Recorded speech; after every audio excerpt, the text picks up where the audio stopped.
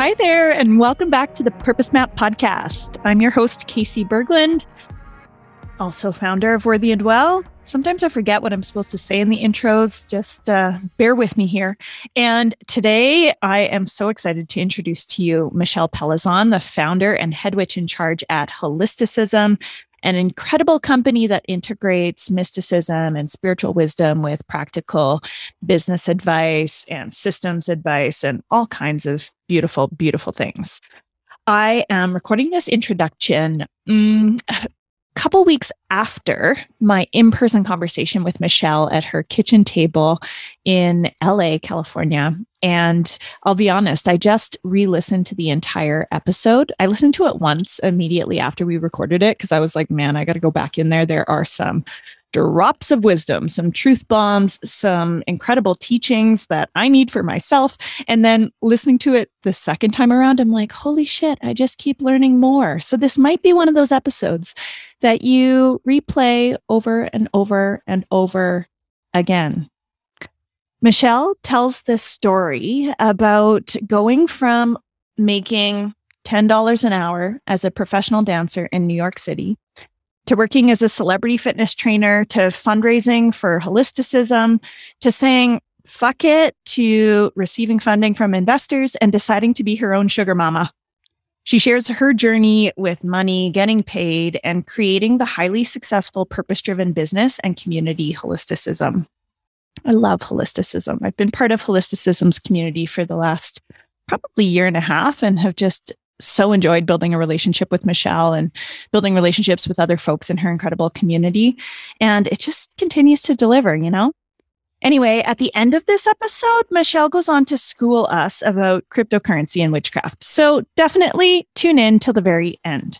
This episode will absolutely inspire you as it relates to making money and getting paid.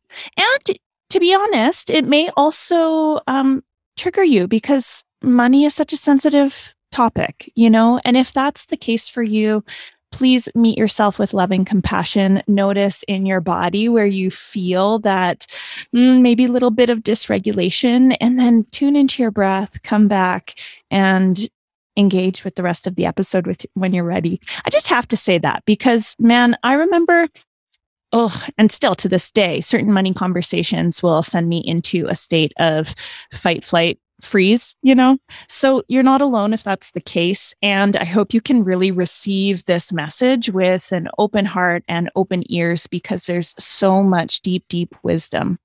I loved spending time with Michelle. I arrived at her house and she made me this incredible coffee with, I think it was oat milk, but it tasted like steamed cream. It was so good. And then she put a pinch of coarse salt on top and cinnamon. And I've been drinking my coffee like that ever since. And she also didn't let me leave without her favorite hair care product. We both have naturally curly hair, as well as a little evil eye for my home to keep the energy feeling hot inside. And what a generous person she is. I think you're going to love this episode, and I can't wait to hear what pops for you as you listen. All right, let's get into it. Thank you for having me at your kitchen table. My pleasure. This is such a delight. I know. To be with you in person and to be able to connect and talk about all things together.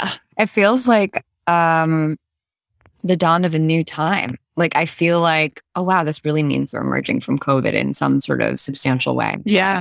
Be able to have someone over and talk. I know. It's such a gift. It really is. Thank you, vaccines. Thank you, science. Thank you. Thank you. Thank you. I know. It's such a delight to meet you in person. I know. Yeah. It's also, I met a couple people last night. We had an event in Venice, a meditation event, and I met a bunch of people who are part of the North Node, who are part of Holisticism and have been members for a long time, who I'd never met in person before. Mm-hmm. And I felt like I'd met them a million, I'm like, oh yeah, of course we've met a million times before, but to be IRL was like, but this is weird, but it's not weird because we know each other so well. Yeah. It's like, wow, this interesting familiarity. Yeah, it took me about 15 minutes to like land and take in that you're this like beautiful, petite, vivacious woman. Like you don't know how tall people are when you just see them through a screen. Yeah. And then after that, I'm like, oh yeah, I know her. I met her before. She's the same person that I talked to online. Yeah. I think also like there are a lot of people that you meet in person who are not the same. I agree. As they are online. And there is that moment of like, what's this going to be like? Yeah. And that's not because they're necessarily like, cheating you out of the experience of them, but because sometimes it's easier for people to be behind a screen or just like, talk to an anonymous group, or I don't know, there's like some sort of energetic protection, and it's a different type of vulnerability, obviously, to like be in person with people. Totally. As I was walking up your steps, I had this like little bit of fluttering in my heart, like anxiety, kind of like, how is this gonna go? Like, Michelle is such a powerhouse witch, business owner, queen, and like, ooh, like, what if she sucks? Yeah, I mean, well, what if I suck in her house? I don't know. Anyway, you don't suck. Yeah, you don't suck. We're both great. Yes. I can't wait for our listeners, you who's listening, to hear just a little bit more about holisticism and specifically through the lens of, what I really want to know is about like your journey with money and getting paid in business. That's like really open and broad. Yeah. Well, I was a professional artist. Right. So I was a dancer. And when I graduated from college, I got my first job as a professional dancer, and I got paid for shows, and I got paid $10 an hour for rehearsal. And I'm 32. So that was like 10 years ago in New York. And which is not that long ago to be getting paid $10 an hour. And then we got $50 a show. And that was like a good gig. Like I remember I got the job right before I graduated, and my friends all being like, wow, it's paid. You get paid for rehearsal. That's amazing. So that was like my relationship to money. Like I grew up in that world of like, no one ever had money, and like we never asked for anything, and like if you asked for something, you were being greedy. Like the art came first. Like, how dare you want to get paid for rehearsal? Like, what the audacity that you would prioritize yourself and eating over making art, Yeah. When I hear stories like this, especially when people are living in a place like New York or LA, I'm just like, that doesn't add up to me. Like, I don't get it. Like, how is it even legal to get paid $10 for a rehearsal? Right. And like, how did you live? Well, I had like 5 other jobs. Yeah, I was an SAT tutor. I worked at Lululemon, and I became a trainer. And I went back to school to study nutrition while I was, a dancer. And so I was a celebrity trainer. I just like fell into this weird gig, and that paid me so much money. I got like whatever. When I taught a class, I would get $75, Right. And when I taught privates, they were $125 for the person paying. And I think I got 60% of that. And so I remember being on the subway coming from my apartment in the early hours. I'd have to take the early train. So I'd get on the train at like 4:15, and I had this little notebook, and I would write out all my appointments because I have ADHD. Now I understand. I needed to like see everything in one place. And I would calculate exactly how much I would make from every single hour that I was working, and like how I could function, basically. Like, what was that week going to look like? And like, how could I make more money this week? Okay, let me add on 2 more hours to my 8-hour training day. Okay, great. Now I can like have a little bit more flexibility. So if I have to take time off to go to the doctor, I can go do that. And I don't know, like it was kind of fun, I like started to like make money, and I pretty quickly realized like, wow, if I'm only going to make money for the hours that I'm working, and my body is the thing that I'm selling, Wow. then I'm absolutely fucked. If I ever get injured, if I ever get pregnant, if like, what about when I'm old, and for me, like old was like 30, like, what about when I can't do this all the time? What am I going to do? And like that, what if I'm like so tired, like, how can I keep doing this forever? Like, what am I going to do? And I think that was like, I have such a like sense memory of that, being cold on the metro, calculating how much money I was going to make every week. Yeah. And it sounds like realizing that it wasn't sustainable. Yeah. And that something could give at any moment and everything would be gone. Exactly. And at the time I was dating someone who was also a dancer. Wow. And he made $30,000 a year and he had the best job in New York as a dancer. And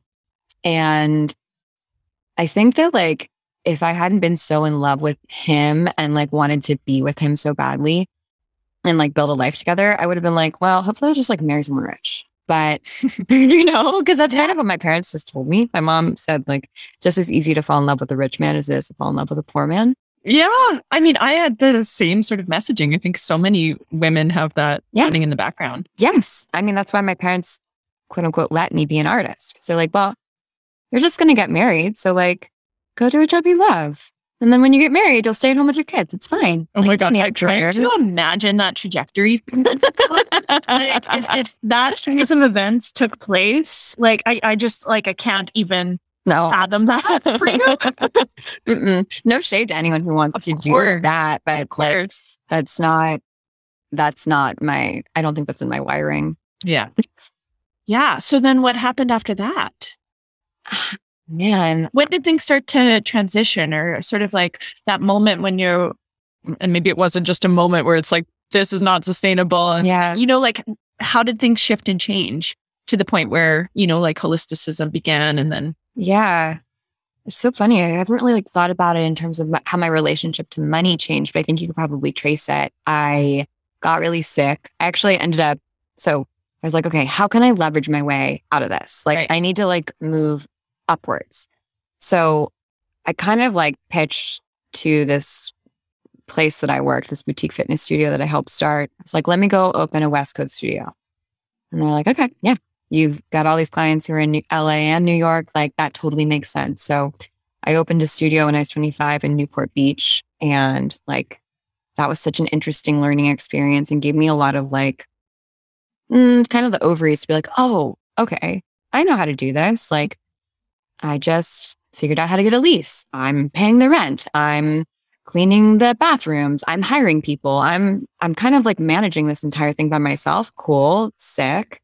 And then I got really sick. I got strep throat and I couldn't not work because I was in charge. And I was like, oh no, this is still bad. Like I thought I had more responsibility and I thought that this was like good and I was going to get more ownership of this, but it ended up being a really bad business deal. And I was like, oh, I need to like leave because I'm never going to get what I want here and I'm getting taken advantage of and I'm just going to like burn myself out. So I wanted a job that was the opposite of something that I was passionate about. It's like, I don't ever want to feel like I have to, like I love my work so much that I would cross my own boundaries of what I'm worth because I like love it. Does that make sense? Yeah, absolutely.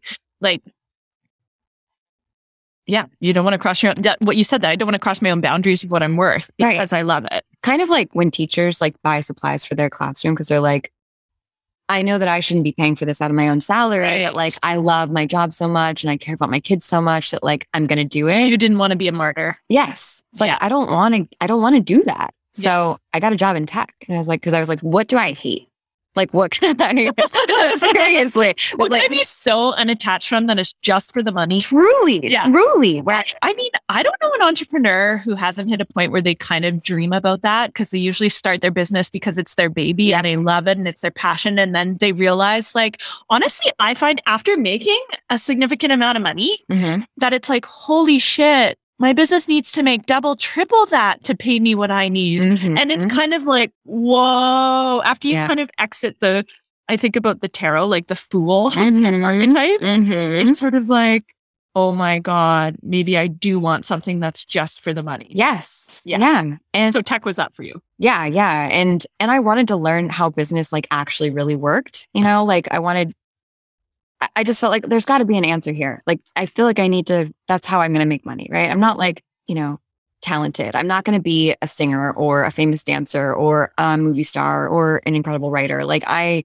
think if I understand business, like that's how I can like make change in the world too. Yeah.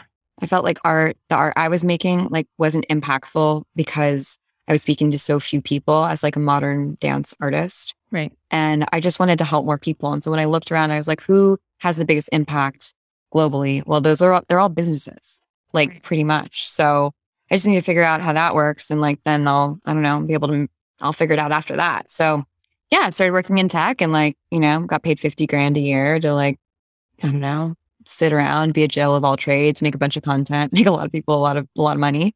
And then went to another tech job and then another tech job and got these like little incremental bumps, but in salary. And I was like, wow, I'm making $65,000 a year. I've made it. I'm like, this is great. But also like, how do people live? Yeah, exactly. That's still not enough. Yeah. It's like, it's a lot of money, but it's also not a lot of money. And especially in a place like LA, how do you have a child with right. that amount of money? Like, yeah. Wow. And then I was running with one of my coworkers who basically did the same job as me one day after work. And she was complaining about, she's like, I need a raise. Like, I'm not making enough money. I have a meeting on XYZ day. And I found out she was making like double or triple what I was making. Like, Wow. It was like, it was some crazy bump. And we were basically doing the same job. I was just like, whoa, wow, I didn't even know like that she made that. And then all of a sudden I was looking at people and I was like, what do you make? Like, what do you make? Wow, interesting. And yeah, I think that was like really a big threshold moment for me. I was like, oh, I can just like ask for more money. Mm-hmm. And so then when I started freelancing, as I like sort of left the tech world and was doing more consulting, I just would ask for like crazy amounts of money and just to like see what would happen. And often I would get paid. Like, often it would work, and I would talk to my white male friends and say, what would you charge for this? Mm. And then I'd ask for half of what they would charge, because like, they'd be like, oh yeah, 7 days of research. Yeah. I'd charge someone like $20,000 for that. Just no big deal. Right. Right. Like, what are you talking? Are you on drugs? Like, what is going on? So yeah, that was like, I think that was things started to change. Yeah. And then fundraising also changes things. There's a few things that you shared that I think are worth shining a light on. Yeah. One, like the power of talking about numbers, Mm-hmm. especially if you're not a white man. Mm-hmm. I mean, they probably just do it, not thinking about it. But like, I think it's so easy to hide and sort of shrink or just not be open about salaries and about what you're charging for things. But it sounds like you were so like expanded by this person you were talking to that made double. Yeah. You were making for the same thing. And it was kind of like, well, shit, like, why not me? Yeah. And that lit something in you that then made you go out and like experiment. Yeah. I think I had a glass ceiling or a ceiling to like what I thought I could earn. And for me, that was like six figures because I had made half that. Like as my salary, then I was like, wow, I can't believe I'm getting paid $50,000. Yeah. A salary of $50,000. Like, wow, that's so cool. And again, it's like nothing to sneeze at, but kind of is like, in the United States to live on that. So I just never thought I would make more than $100,000. I thought I was like, when I get there, wow, that'll be cool. Maybe I'll be like 45. And now I'm like, oh, baby. Yeah. And what was it like the first time you just like threw a wild number out there? Do you remember that? Horrifying. Yeah. Horrifying. I had to do it on email because I like couldn't trust myself to say the number out loud. And to just have them be like, sure, sounds good. Send the contract through. I was like, wow, that's cool. I think I was like doing consulting copywriting services and I was charging like probably $100 an hour or something. It wasn't even that crazy, but it was like a part-time job. So I was working 30 hours and I could work from home. And yeah, they were like, okay. sounds good. And then I was like, oh, I should ask for more. Yeah. That's what that means. That means that, and then I went and joined the team. Everyone, they were all men. And they're like, oh yeah, okay. I'm the cheapest person on this team for sure. 100%. And probably the smartest. I mean, like, definitely the most emotionally intelligent. Yeah. And the only one who could do what I could do. Yeah. And, yeah, like I probably should have asked for more money, but it was a good lesson. Yeah. I mean, the things that we would teach our younger selves, right? Yeah.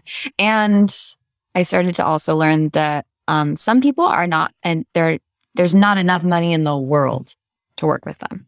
Or there is. It's just like, it's so, you'd have to ask for so much in order for it to be worthwhile. Right. And there were a couple of jobs that I took where I was like, wow, I'm getting paid so much to do this. Like, I can't turn this down. It's insane. It's bankrolling my business, like that I'm doing this consulting work, but I hate it so much. And I hate working with these people so much, but the number takes the sting out of like how much I hate. Right. It's that like hustler archetype, right? That like we all have a price. And yeah. I think that's worth double clicking because I see both, maybe someone's working in a corporate career that's become quite toxic for them and they've got the golden handcuffs on and keep getting promotions and are making like so much money that it satisfies the need for security, but they're slowly like dying inside. And I'm maybe exaggerating a bit, like maybe an exaggerated example. I don't think it is though. I think that's I think there's a lot of people. There's a lot of people where that is that the reality. Yeah. And I've also seen like I've had clients too where they're starting businesses and they're a coaching client and they're excited to take on. I think at the start you kind of take on a lot of different types of clients before you build some boundaries and have some like qualifying criteria. Yeah. Who's a yes and it's like dating. Totally. Yeah. And I feel like there's so many lessons in that one client that is just a nightmare.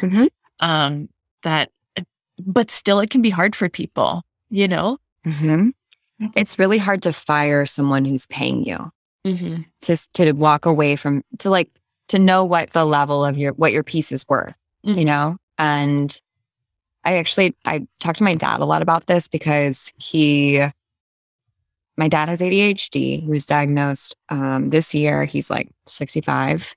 He's run his own business forever, obviously. And for like a majority of my life, he just wasn't around because he was working all the time. And we've been talking about it a lot. He like loves that I run my own business and does not understand anything about it, but it's just like impressed, which we love. And it's pretty cool when you can like make a bunch of money at something that your dad like can't even understand, can't even fathom. What's your margins? Like what are your profits? He's like, trust me on this one. It's awesome. He's like, it's really cool to like have him be proud in that way. But he has said so many times in the last few years, because my partner and I live like a very particular life that we've chosen. And when my dad asks, like, do you want to go get lunch on a Thursday afternoon? I say, yeah, of course. And I clear my whole schedule so I can go get lunch with him. And I'm 32. If he, at 32, at his age, when he was working, he never would have been, he wasn't home before 8 o'clock at night and he would leave at 5 a.m. So he just didn't have the flexibility in his life, but he was making a ton of money, or probably not even making a ton of money. He was just hustling. And he has said many times in the last few months, there were times that I thought it was worth it, right? Where I was like, okay, but this client will like make me it's such a good client. It's going to be so good for the firm. And it wasn't worth it. It's never worth it. It's never worth it to work with assholes. Like it always comes to bite you in the ass somehow, even if you get paid. And like a lot of the time, you don't get paid like from those people. Totally. Yeah. It's like that dangling carrot that doesn't even end up providing. Yeah. You think it's going to. Yes. And not only that, it takes so much life force and energy and literal time, space that could be going towards someone who's a freaking delight to work with. Exactly. Or back to you, like in your family. Or going for lunch with your dad. Exactly. On Thursday afternoon. Right. And I think that that's something that like many entrepreneurs or self-starters have to sort of balance without knowing the future, right? Is like, oh, is this going to be worth it? Is this going to pay off to like put the work in now, to like sort of grin and bear it now?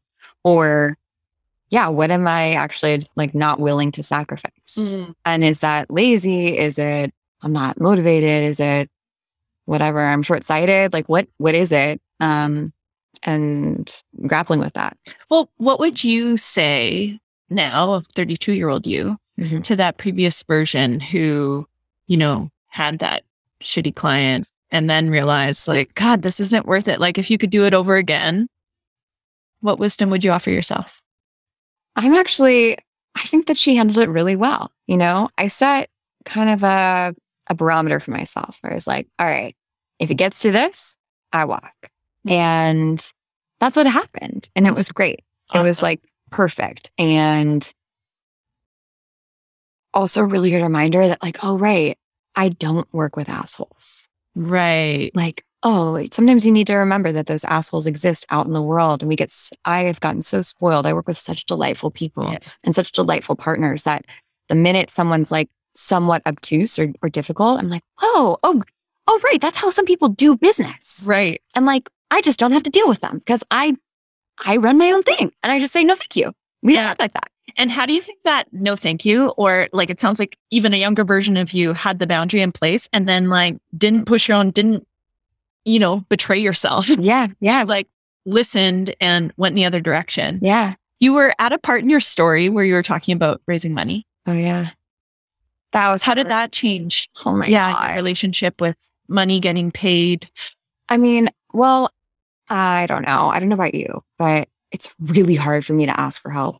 And like, I'm so responsible. I am so responsible. You are so responsible.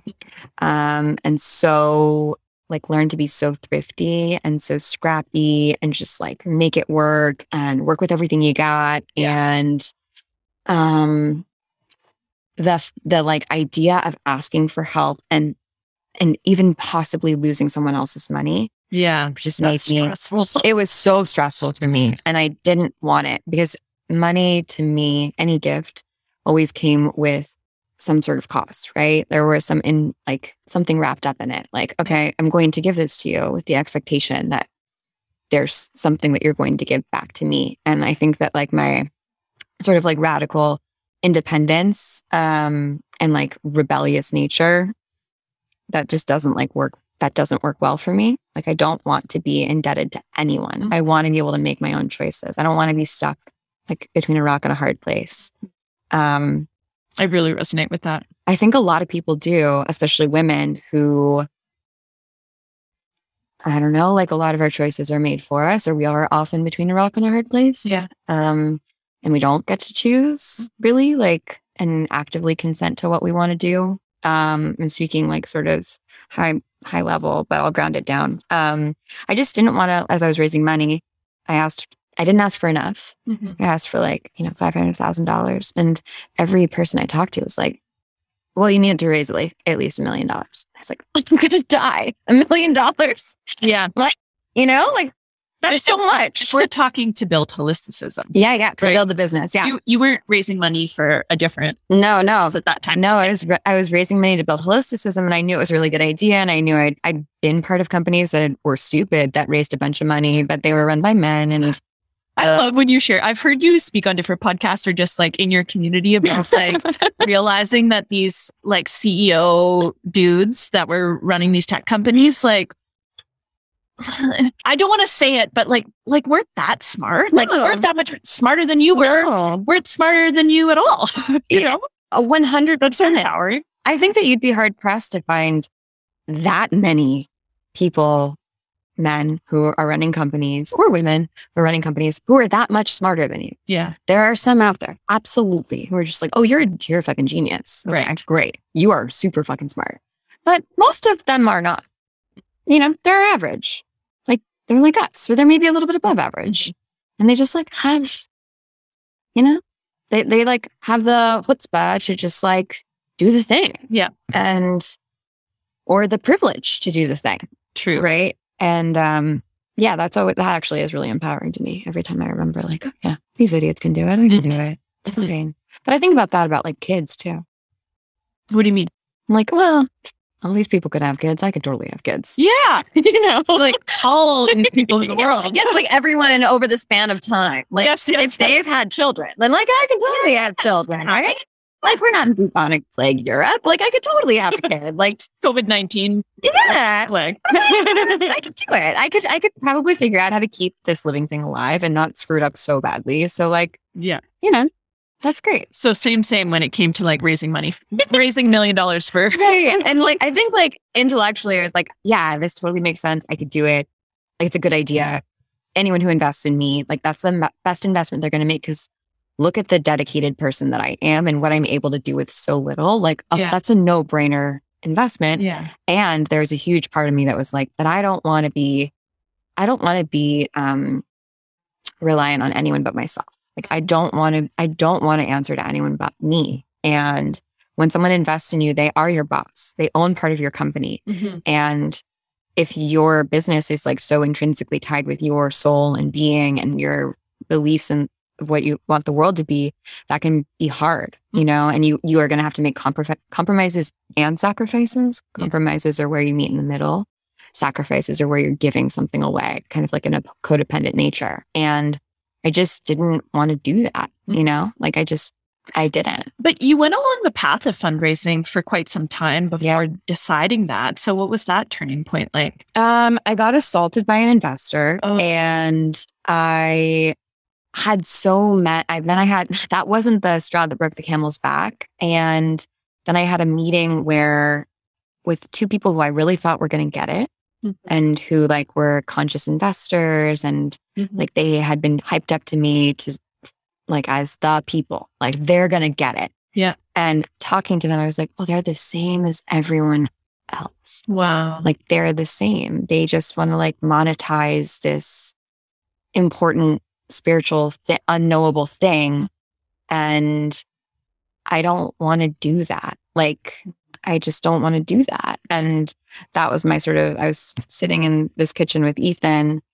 and crying, and I was like, no, I just don't want to I don't want to build that company. I just want to shut everything down. I don't want to do this anymore. And he was like, okay, well, you don't have to. Yeah. That's kind of another example of the like no amount of money can guide me along this path. Like when you're talking about the corporate career, the shitty asshole client, it sounds like you had that similar sort of awakening moment where it's like no amount of money that these investors could offer me would be worth the sacrifice of my own soul, my own vision, my own desire to like have an impactful, intuitive business.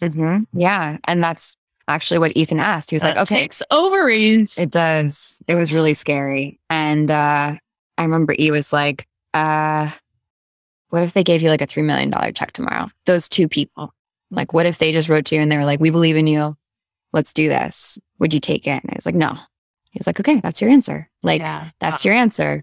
And thankfully, I had him and I knew that I could always go back and get a job folding pants at Lululemon if I needed to, like I could figure things out. And so I gave myself 2 months to like make holisticism profitable and it happened. So that was cool. So cool. Yeah. You said something earlier when in the like when you're talking about investors and how you were like, I'm the greatest investment because you bootstrap and and that really like hit me in a certain way because I think a lot of women actually have not that level of confidence or underlying imposter syndrome or something, especially when it comes to receiving money. Like receiving a lot of money would put this like pressure on that's sort of like, am I good enough to be like worth receiving that money? Yeah. And I just thought that was like really beautiful how you were like, no, I'm like the best investment. And I'm just curious, has it always been that way for you where you've just felt like I believe in this and I believe in myself? No. Okay. No. It really took actually Ethan being like, he said that to me. He's like, you are the best investment. He did some like basic math, right? I'd probably invested $1,000 into holisticism when I first started because that's the leftover that I had. Yeah. And like probably 30x'd it, right? And he was like, look at what you've done with nothing. Yeah. That's an insane investment, like return on investment. You're not even working full time on this thing. And like, can you imagine what you would do if you were able to like have freedom, if you didn't have constraints the way that you've had constraints now? Like, of course you would do amazing things. You're not going to stop working stop like kicking ass because someone gives you money. Like that's going to motivate you to work even harder and maybe even like kind of from a place of feeling like an imposter, right? Of like, I have to prove that I can do this. And like almost that scarcity of like, I only get this shot. Like I can't squander this shot. I don't get another chance if I don't do this right, which is not necessarily true, but can be true for a lot of people who experience marginalization or have a marginalized identity. We talk about this a lot in investing, but a lot of white men can have a company that absolutely fails, that crashes. And investors actually want to invest in them more after that because they've had a failure. And you learn so much from failure. Of course. And that's great. Yeah. But they don't always provide the same sort of like, nuanced perspective to people who are not white men who have had a company fail. It's like, well, you're a woman and your company failed and looks like you had a kid. Were you distracted? Wow. Yeah. Or if you're BIPOC, it's like, well, do you have the community to really support you? Like, are you really that good at this thing? Like, it's just a completely different conversation that's really unfair. And yeah, I don't know. That didn't really answer your question. Oh, but like, went there though. Like, the tangent I think is important. Yeah. What a great example of like privilege. Yeah, exactly. And marginalization and how that impacts new business owners or a business owner who's been in business for a long time, their experience when it comes to money and getting paid. And sometimes we need to quit. Like sometimes we need to fail. Sometimes we need to say, pack it up. Like this isn't working anymore. Yeah. And I think a lot of people who don't have the same privilege, like that penultimate privilege, they feel like they can't do that because we won't get another chance. Right. Like, I won't get another chance to prove myself. When if you looked a different way and had a different gender identity, it would be a badge of honor. It would be like, your stock goes up when you failed. Like that's crazy. Yeah. Wow. That's insane. And it's also like, wow, what would I do if that's how I thought? Like how much more bold would I be? Like what would my failure tolerance would increase? Clearly, right? Because I know that the more I fail, the more I become more valuable because I am acquiring more experience. Totally. And we don't always get that. We don't always get that option. Yeah, that next chance. Yeah. Yeah. I had total chills when you were talking about Ethan saying like, look at how you turned this $1,000 into like $30,000 or whatever it was at the time. And just like, what a gift to have that type of support to give that little spark to do the damn thing. Like you did it, you had it in you, but it sounds like he really reflected back to you. Yeah. Your gifts in business and showed you how you could be your own sugar mama. Yes. Yeah, he really did. And like, he's the best. I mean, he also had business experience. He ran a business for 10 years and then got sick. And so I think that probably also contributed to why I didn't want to take money and like sort of sell out in a way. Yeah. Not that taking money is a sellout, but for me, it felt like it would be compromising too much because like his brain cancer, he directly correlates to compromising or sacrificing his beliefs and what he wanted and sort of like letting investors walk over him and tell him, no, this is how you're going to run your business. And at the end, he was like, I just don't even want to do this anymore. Like I need an exit. I need an exit route. And then he got a brain tumor. And so he was like, okay, well, I guess this is my exit door. Yeah. Kind of sucks, but got what I wanted. But that perspective sounds like it was really supportive for you in the initial stages of holisticism. Yeah. It was awesome. Yeah. It was awesome. Yeah, totally. In the first couple months, you said you gave yourself 2 months to like make holisticism profitable. And I'm curious what you would say were the like keys to that success, the early success, that I would imagine that would just help really validate that, like, okay, this is a thing I'm doing. Like, we're in this, and I'm my own investor. I was so afraid to ask people for money. Like, ask everyone for money, to ask to get paid for like any product or service. I wanted to just radical generosity, give so much, overgive, surprise and delight people. And by the time, and I did that when I was building the business. And then when I gave myself that 2 months, I was like, well, now I have to ask them to like pay for things, really. Like, I'm not just like selling tickets at like, a 10% margin where I'm like barely making whatever to an event. Now I like really need to like provide a product that I think is valuable, and I need to ask them to pay me for it. And I was still totally undervaluing myself. And that was just, I was like, will they?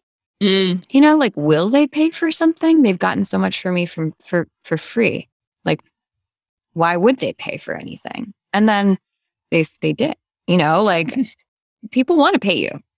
Like, people want to help you. People want to support you. People want to pay you. You have to give them opportunities to do that. And like, not just one opportunity, because like not everything is for everyone. And also like your business isn't a charity. It's not a GoFundMe account. So like, you can't just be like, oh, beanies. If you like support me, buy a beanie. It's like, no, I don't want a beanie.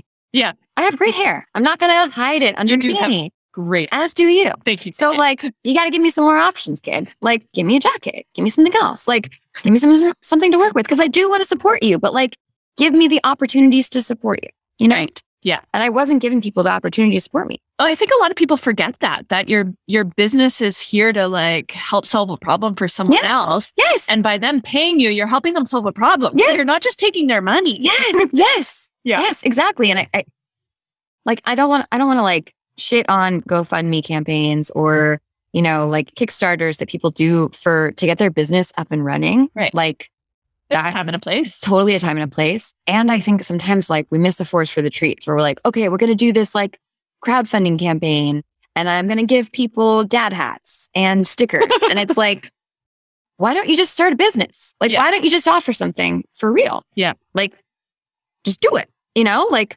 just become, you can't, I know that sounds really harsh, but like, I'm into it. Like, find a problem that you can solve for people. Yes. And charge money for it. Yes. And like, guess what? You can always change the problem later. If you don't like the product or the service that you're offering, like, it's fine. Yeah. Like, it's okay. It's okay. You can change it.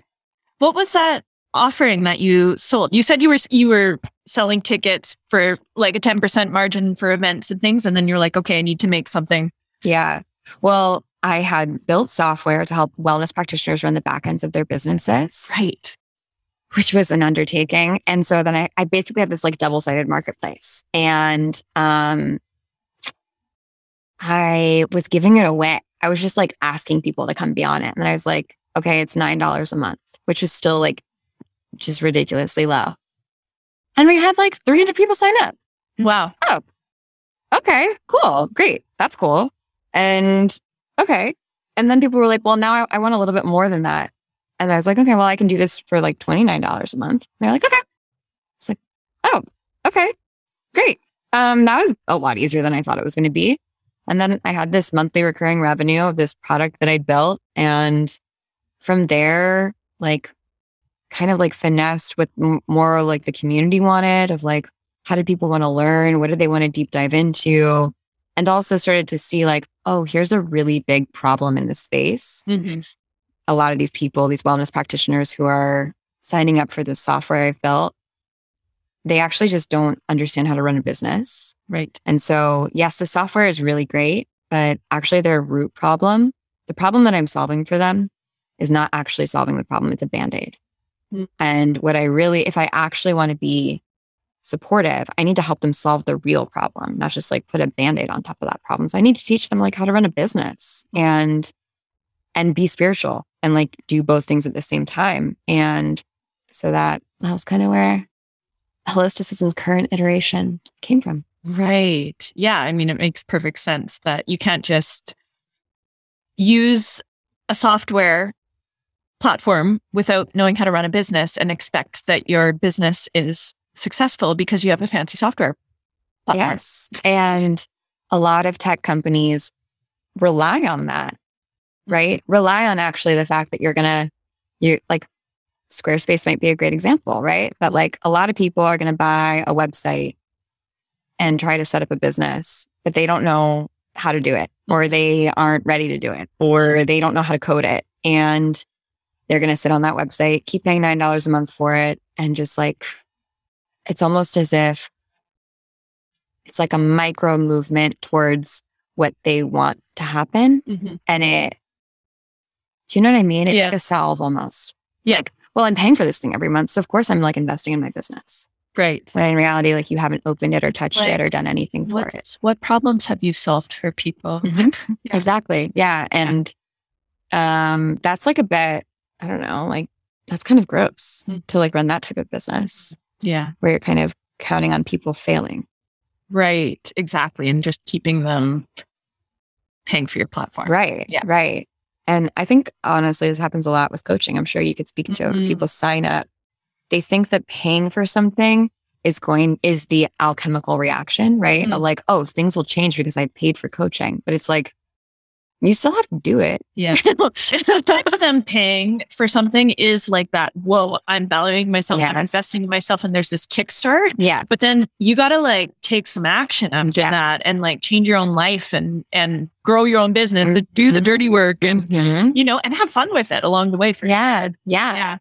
So at this point, Michelle, you've helped like, I don't know how many incredible, intuitive, spiritual business owners. Probably like 20,000. That's insane. I love that. And you're so gifted at it. So good. And I feel like integrating the world of mysticism and spirituality and intuition with business and practicality and like getting your feet wet and doing what needs to be done to run a business. And I guess I'm curious about a couple things. I'm curious first, when it comes to like business owners getting paid or getting paid more or making more money, what do you see as a theme that sort of like makes that hard for them or blocks them or kinks up the hose of money flow? Well, just like not deciding what they want their salary to be, like waiting for someone else to tell them what their salary should be, or waiting until they get a check in to be like, okay, I'll give myself 30% of this. Like, no, decide what you got to work from the ending. Like work backwards from the ending. What do you want? You want to make $200,000 a year? Okay, great. How much money are you going to have to make in your business to make that happen? Then it becomes more doable. It's just like when you learn that it's like $8,000 a month to make $100,000 in a year, right? Cool. $8,000 a month. That's $2,000 every week. Like that's doable, right? That's one coaching package, or that's, 4 classes that cost $500. Like that's pretty doable to sell, Totally. I like owning and being clear on what it is you want to make and what that actually looks like in a practical way. Yeah. I find that so many people have resistance to claiming that. Why?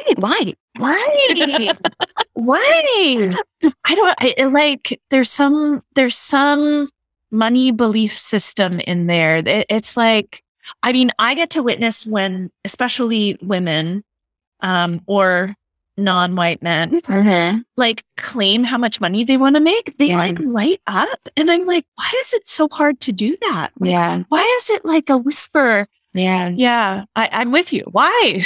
Yeah. I don't know. I think that we're just afraid of being greedy, or selfish or I think that like consumerism and goodness, like, and spirituality, like all of those things are interconnected, and also probably just like the puritanical nature of like the United States, not so much Canada necessarily, but also power. Like money is power, is related to power in a lot of ways. And when women hold power, that's intimidating to men, right? And if what you want is to have partnership or to have Like, oh, Michelle. Keep going, keep going, keep going. Like, if honestly, like, oh, okay. Let me just get my thoughts all together, because I'm like, well, this is what happens when you're too beautiful too. When you care too much about how you look, quote unquote, too much, right? It's like, well, then you hold power, like you hold power over. And then men tell you you're vapid, or society tells you you're vapid and you're vain and you don't care about things that are important. And you, of course, you couldn't be a thoughtful, spiritual person because you're very vain. And also that means you're going to be a bad mother because you're very selfish, you know? Yeah. And beauty, money, money, power, all these things are connected. We know that when we have power as women or people in these types of bodies, right? Feminine presenting bodies, we get punished. We get burned at the stake. We get in trouble. We get ostracized. We get called bitches. Yeah. We get told that we're difficult, that no one's going to care. Like, no one will love us. No one's going to care about us. No one's going to stay with us. We're going to die alone. And so we're like, okay, well, I don't want any of that to happen, because that seems like the worst thing that could possibly happen. Although, is it the worst thing that could possibly happen? But that's what society tells us, right? You're going to die an old maid. So, and why is that bad? Well, if we go back to the primitive accumulation in the beginning of capitalism in feudal Europe, let's go there. When capitalism began and we stopped sharing land and having common space, older women who were not childbearing had homes, had land that they'd inherited, often from their husbands, and their husbands weren't around anymore because they died. And so these women needed to be taken care of by their community, because that's how we worked. We worked in communities where we would support and take care of each other, and we were sharing resources. But when land became privatized, we stopped sharing resources in the same way. We still had these people in our communities that we needed to support and take care of, but they weren't giving anything back, quote unquote, productive that could be monetized to the community. So they were really just sucking resource in a way out of the community. So the witch trials and the witch hunts of Europe originated at this time to eradicate elderly women who were single, who had power in a way over the community, who were taking resource from the community, but weren't, quote unquote, giving back labor, literal labor, like birthing laborers, and who had something really valuable, which is land. And how do you get that land from them? Then you kill them off, right? You call them witches. You know what? You do even something even better is you get their whole community to turn on them and ostracize them. And that's the beginning of all of, like, it's not the beginning, but it's a huge factor in like why single women with power is terrifying. It's terrifying to patriarchy and capitalism. And I don't know, I feel like all these things are connected. I'm not necessarily doing a great job of like, you're the true lines, but like, you're killing it. It's like, we are holding in our subconscious this like vast intergenerational, ancestral, cultural trauma, you know? And not even our subconscious. Look at our conscious, the way I was like so interested in this sort of like subplot of female founders who raised a bunch of money who have been torn down in the media or publicly canceled in the last 2 years. Like, who, you know, they're not great people. They don't seem to have very good business practices, but a lot of men who run companies are doing the same, if not worse. Exactly, but not getting the public shame. Exactly. And one person who I've been looking at is Whitney Wolfe Herd at Bumble. And I'm like, why hasn't she gotten canceled? Because like, there's no way she's an angel. She's rich. She has $1 billion company. You gotta crush a few eggs or something, like crack a few eggs. I don't know what it is. I'm like, there's no way that she's like this perfect angel person. She might be, but she's probably like a human.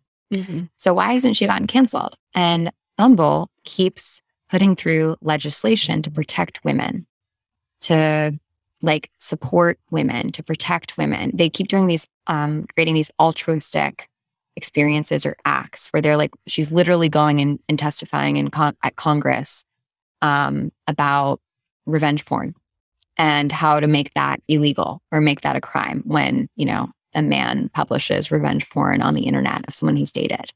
And it's not necessarily like intrinsically connected to what they do at Bumble. It's adjacent, but it's so interesting that for her to hold status as running $1 billion company and not be canceled, she has to do all of these good deeds. Yeah. That's what it feels so like. Much effort. Yes. It's like, but we're good. But we're good people. Whereas like we don't question. But we're going above and beyond. Yes. Like exactly. Yeah. And we don't question other billionaires in the same way, right? Of like whether they're good or bad. Well, honestly, a lot of the time their morality does not come into play. So anyway. So it's no wonder that there's challenge in claiming how much money you want to make as a woman. It's exhausting. It's exhausting. Can you imagine how many good deeds you'd have to do in order to make $250,000 a year and have people not hate you? I mean, I can imagine because I know how many good deeds I need to do to make up much less than that. Right. You know what I mean? Yes. You know? Yes. Like I think about, I don't know, I feel like so much of what you said really hits home. You know, like I think about even in dating, the number of times I've been like, oh, I probably shouldn't wear the lipstick because I don't want to be seen as like just beautiful. Like I want someone to see my brain and how smart you know. And then at some point you're like, fuck this shit. Like I get to be beautiful and rich and impact my community and have a badass business and like own all this. Yeah. And still there's the like, oh fuck. Oh fuck. And backpedaling. Because you can totally and completely believe that with every cell in your body. And then you walk outside and someone's like, oh, that bitch. Yeah. Who does she think she is? Or like, yeah, I mean, she's good at what she does, but she kind of is like obsessed with money. Yeah. You know, like it's like, you know what? I am fucking obsessed with money because money will help me make an impact in the world. Yeah. And I want to live a certain type of life, you know, like, why is that bad? Yeah. Well, what you saying obsessed with money made me think about how with like eating disorders and diet culture, how when we're like consumed with thinking about calories for our body, we like are distracted from all the other injustices in the world and how diet culture is a tool of patriarchy. Yeah. And I kind of think that applies to money as well, like, and the gender wage gap and all of these things that we're talking about. Like if we're obsessed with like trying to figure out how to make more money, and by the way, like sex work is not allowed, right? Like that's not allowed because women can do it. Then, which I'm saying that with sarcasm for anyone who can't, you all can't. I can't see me, but I'm saying it with sarcasm. Like we're not allowed to do these, like all the things that we can do, we're not allowed to do, right? Yeah, like wow, making it so difficult for women to like just be cool and earn what they need to earn and like ask for what it's worth, ask for what they're worth, or not even that. You're invaluable, so you can't really ask for what you're worth because like that's infinite dollars, infinite Bitcoins, infinite Ethereum. Like just asking for what we need and then some to be comfortable and safe and cared for. Yeah. Like how that could distract us from all the other things. Like it's almost like that's the if we keep pulling this thread, like what else will we rip down? You know? So like let's keep them distracted with trying to close that gender gap, that gender wage gap. Wow. Oh my God, Michelle, my mind is being blown right now. I love that you like use the example of diet culture. Of course, like Worthy and Well started that work, right? Yeah. Around like raising awareness about diet culture, but the distraction piece and all of these systems at play. Yeah, that keep women feeling like too much or not enough. Yeah. And not asking for the money that they need or deserve to be paid for their offerings or services in business. It's like, it's kind of heartbreaking to think about all those and I elements. Think similarly with diet culture, women are often the people who uphold these standards and systems. And we internalize. Yes, we like police ourselves, right? Like, yeah, men have a role, of course, but like, I'm more afraid of what women are going to think and say about me when it comes to money. I actually think that like my male friends like love that I make so much money. Yeah. Like they love that I've got this like badass business and You're like, get off, baller. That's awesome. Yeah. And like a lot of my female friends don't. Mhm. Like they're not like, trying to sabotage my business, but I know that it's uncomfortable for them. Yeah. And I don't ever want to make my friends Of uncomfortable. course. Yeah. Yeah. And I think that comes up a lot for women of like, well, if I'm going to make money, then like, I'm not going to have a lot in common with my friends anymore. Mm-hmm. Yeah. It comes back to that sacrificing relationships. Mm-hmm. If I'm going to make money, I'm going to be too intimidating to attract a partner in a romantic way. If I'm going to make money, I'm not going to be able to relate with my female friends in the same way. Mm-hmm. Mm-hmm. Yeah. Or like, what do we... So the word gossip, originally, Sylvia Federici has an excellent essay on the word gossip and how originally it just meant to talk with your friends. It didn't have the negative connotation that it does with women now. But that is another like tool of patriarchy, is to change language and to sort of like deform it. So it means something negative when it was not inherently negative. Yeah. And I think about like drama, right? Mm-hmm. Like there's some drama around not having money. Like it's interesting. Like we fucking love drama. Like reality TV. We watch it. We love drama. Yeah, and like we're addicted to it. We always have. Like that's what the Greek tragedies were, right? It was a way to like experience the feelings, the drama. Like that's dope. But there's drama when you like don't have enough, or when you're trying to like make some more, and like around money. That can be a very like dramatic tale. And I wonder like how many of us are unconsciously afraid of, if I get rid of that drama in my life, what do I open up to? It needs to be filled, right? The drama hole needs to be filled. It doesn't actually, but like it will get filled. And then what will happen? Like, will that gossip, the drama, the gossip that we're talking about, like, oh, my boss doesn't pay me enough, or I'm not making enough, or blah, blah, blah. Well, will that turn on me? Well, like, at least I can control the drama here. Yeah. I know this drama. I know this story. I know how to commiserate with this. I know how to gossip about this. But like, what if I don't have that arguing? Yeah. Or even like, will my life just be boring? Yeah. Like, you can see that that being happy, healthy relationship, right? It's like, but when I was dating the narcissist, the roller coaster was like, and I told the best stories at parties. Yeah, exactly. Right? Yeah. I hear you. So how do we change this? You said earlier, start by claiming how much money you want to make. I feel like we've expanded that so far beyond. I think that we need to understand that money is not just energy, and there's an energetic at play. Say more. I think Bitcoins and decentralized finance is such a revolution for women to understand and reclaim their relationship to money, because we're at this like nascent stage of decentralized finance and NFTs and Bitcoin and tokens and Web3, that like, if you're a spiritual person and believe in interdimensionality, you already understand how it works.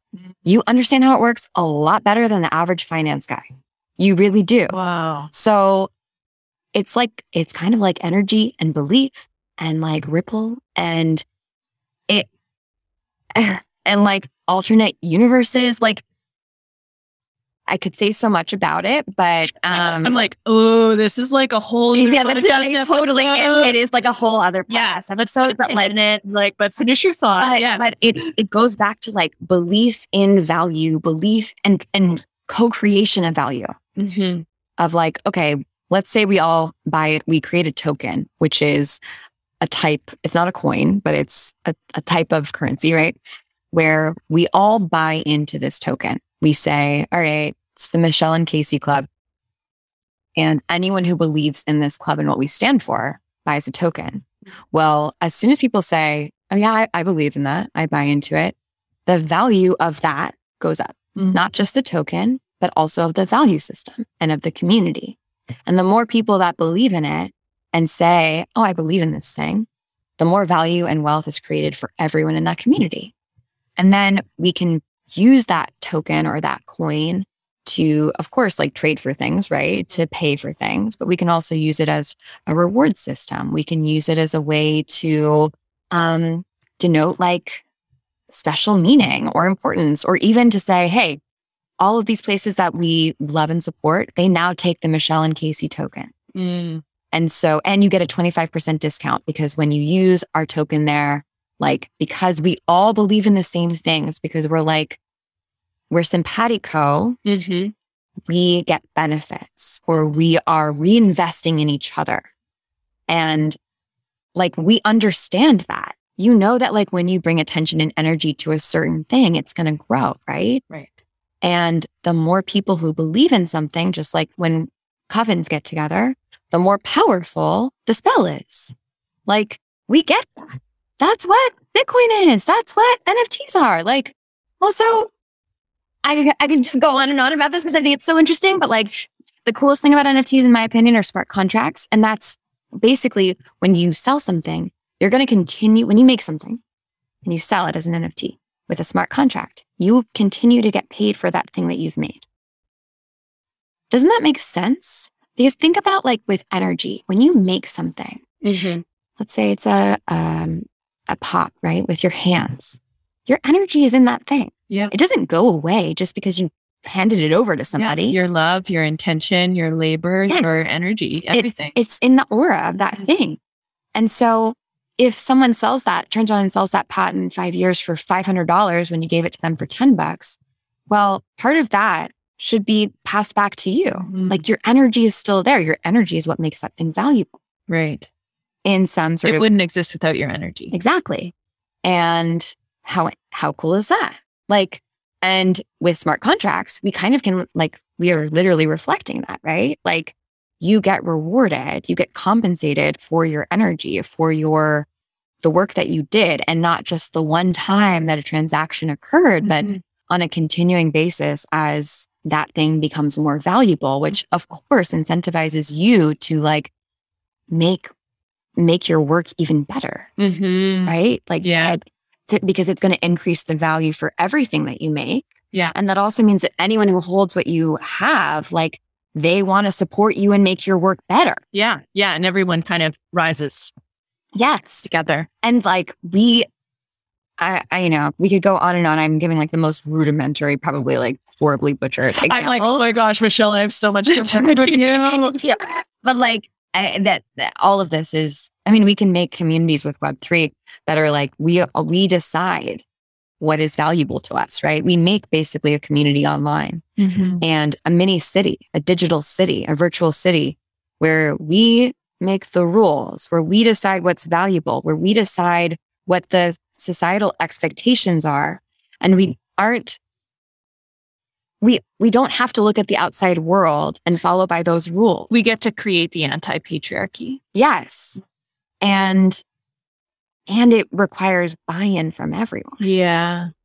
And so that's also really interesting. But I think that if you're not already buying Bitcoin, if you're like tapped out from that conversation or anything about decentralized finance, I would just like sleep on it, maybe give it a second thought, because I really do think that you're going to be incredibly gifted at it. If you're already a spiritual, intuitive person, like, you're just going to get it. You're just going to get it. Like, you will. And there's an awesome opportunity to learn and unlearn our sort of myths around money and wealth and accumulation. Where could people who are like intrigued by this part of the conversation start, like, dip a toe in? Oh my gosh. Okay. Well, go follow Crypto Witch on Instagram. Okay. I'm obsessed with her. Like, she just started this Instagram page, and I think I've sent it to like 40 people. I'm like, you got to just follow this girl because she knows what she's talking about. And she's been buying and selling crypto for like 5 or 6 years. Yes. And she's just cool and smart. And her name's Crypto Witch. And, you know, like, that conversation around like, well, everyone's stupid. Like, if these idiots could figure it out, so can I. That's how everyone starts with Bitcoin. Yeah. Everyone is like, I don't understand it. Yeah, this is a whole alternate universe. Even people who are making Bitcoin and NFTs are like, I don't really get it. Yeah. So just go follow your curiosity and ask questions, and like, listen to podcasts if you're embarrassed to ask questions, and go on Reddit, honestly. And like, there are so many amazing resources out there. Just be curious. And also, things are changing so quickly that it's not too late. Like, you're not behind. If you're listening to this, even in the next 3 years, you're still probably ahead of most people. Only 5% of people hold cryptocurrency. That's not that many people. That's not that many people. So like, get started now. It's just like investing, like just get started. Yeah. Just get started. It does not matter. Even if you're investing $1 every month, if you start sooner, it will pay off. So like, why wait? Mm-hmm. Oh, I'm so inspired by you right now. I did not know exactly where this conversation was going to go. We were like, what are we going to talk about? And that's like so delightful to be in that space to a certain extent. It's like, talk about money, like and paid and business. And you know what? Let's throw a little crypto in there at the end. Yeah. Wow. Yeah. Thank you. Oh my God. It's my pleasure. Yes. Any like final words to kind of like wrap up this? Mm-hmm. What haven't I asked you that I should have asked you as it relates to getting paid, being in business, crypto? Oh man. The anti-patriarchy. Like where there's so many things. I want to say like everyone should check out Avalanche. AVAX is the AVAX is the I'll make sure I little post that. Because they're a really eco-friendly cryptocurrency, and that's some of the like kickback around crypto right now is that to mine it is energetically expensive, right? But it's like far less expensive than gold, energetically using energy, not just like spiritually energetically. Yes. And once the infrastructure is built around cryptocurrency, which is like probably in 2 or 3 years, the amount of energy that we're going to need to use crypto will decrease so substantially that it's a far better choice for the planet. So in case anyone's like, no, I'm dismissing that out of pocket because of that reason, I hear you. And like, there are a lot of solutions. In fact, there's cryptocurrency that is getting created by the tides, by like actually out in the ocean. There are these mini little computers that sit on the waves. And as the waves move, it mines the crypto. So they're literally just using the power of the ocean and of the sun. So like, there are a lot of options. So we're busting that myth, right? Yeah, exactly. And I would definitely check out Avalanche because it's a really great coin. It's actually done phenomenally well over the last couple of months. But what else have you not asked that I should answer? I mean, you haven't yet shared in too much detail, and this may be the perfect place to like add this in about just like what's happening with holisticism right now and where people can kind of learn more about your genius as it relates to like money and getting paid in business and crypto. I don't talk about money that much. Do you think? You just make it. You know what I mean? Yeah. No, but you do like, I talk a little bit about it, but I feel like you're so wise at helping people to set up the system to support their businesses, and businesses are here to make money. Totally. So you like, I feel like you don't directly talk about money very much necessarily. And here's an invitation, my dear projector, Thank you. To talk about money directly more, because I think it actually is really empowering for especially like women or non-white men who need to hear about it. Thank you. Totally. Yeah. I think my hesitancy comes from like the sort of MLM nature of a lot of people who talk about money on the internet. Oh, yeah. They were like, buy my course to learn more about money so you can be an affluent, blah, blah, blah. Yeah. Money boss bit. Yeah, like, but that's not your like energetic it's fair print, right? Like that just would never be you. So like it's my deepest fear. Yeah, right. But everything at holisticism helps intuitive entrepreneurs make money. Oh yeah, 100%. Everything. Well, yeah, like I think when, and in a way, I'm just going to add that allows them to be who they are as like spiritual, intuitive, gifted humans. Yeah, I was going to say something kind of out of pocket, which is why I stopped myself. Say it. Like when you're just like yourself, you make money. Yeah. Like when you kind of like get over it. Yeah. Like, and you have fun. You make stop money. Worrying about being too much or not enough or getting burned at the fucking stake. Yes. Like you just show up. Yeah. And you serve people as you are. Yeah. And you have fun. And I that sounds so trite because like I've been in that position where you're like, I cannot possibly have fun. I don't have any money. Yeah. Like I am overdrawn. So like, this is not fucking fun. Yeah. But I do see a direct correlation with the more fun that I have, the more weird I am, the more I just embrace like what makes me laugh and what I'm interested in. Like that's charming. That's what we're talking about in the North Node this month and this quarter. And charm is that combination of like absolutely surprising how you did not expect someone to say that or do that or be that. And like honest earnestness where someone's like, yeah, I just fucking love Legos. You're like, that is so charming. Yeah. I would never expect you to like that is so cute, you know? And like, tell me more about that. And that's riveting and delightful. And charm is not like, you know, suave guy charm. Charm is like when someone surprisingly opens the door for you or like, you know, compliments you in an interesting way about, I don't know, your perfect eyebrows. And you're just like, that's so charming. So I feel like that is all connected to the money thing of like, when you have more fun, like charming people are fun. Yeah. Cause they kind of like, don't care what other people think about them. They're like, I like this weird thing. I love it earnestly. Yeah. I'm supremely uncool about it. And like, that is charming, you know? Totally. It's completely true. I had the realization on this trip actually, that my favorite clients that I've worked with have come to me through me being on adventures, you know, like me going to Santa Barbara for a wedding where I know 2 people and I'm like meeting people for the first time and like bringing the supremely uncool parts because they're part of me. Yeah. There's a ripple effect of that. And it is wild to me to think of how many people I've worked with that have come to me in this like really odd, weird way because of random adventures I've been on where I feel like most joyous, you know? So it's really cool. It's kind of like that, circling all the way back to land this plane. We were talking about men who fail, how every time they fail, it like increases their, you know, their worth, like their value. It's like almost like the more you own your supreme uncoolness, like that makes you so much cooler. Totally. And like you can't like orchestrate that. Yeah. You know, you did an Instagram story recently about like things that used to be cool that are cool. And you also were like I'm cool. I own all of those things. I'm like, Michelle, you're like the coolest fucking person I've ever met. That's not true. So yeah, cool and the uncool. Will make you bank alongside crypto. It's true. It's true.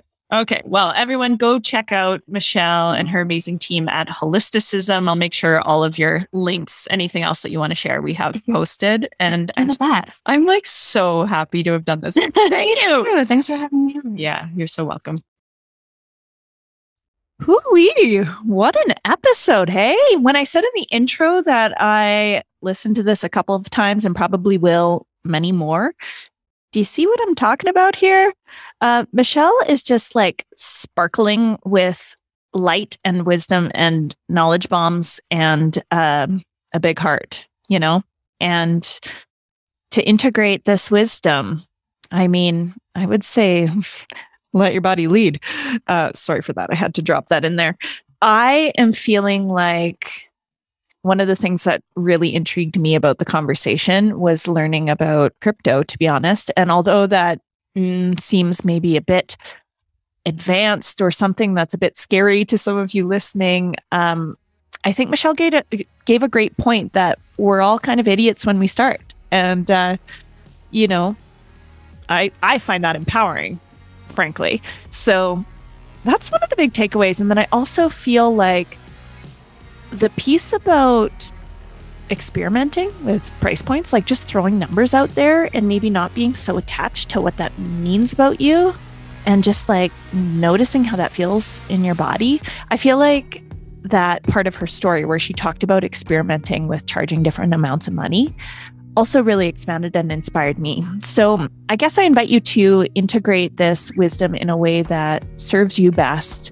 I would follow your curiosity. Like when I made that little joke of, you're probably tired of hearing me say, let your body lead. Like, is there one thing from this conversation that you're curious about, curious to check out? a place to start that will help you to not just make this another podcast episode that you listen to while you're cooking or on your way to work and then forget about later, but actually a podcast episode that gives you wisdom that could be life-changing, frankly. Like, what is that one thing for you?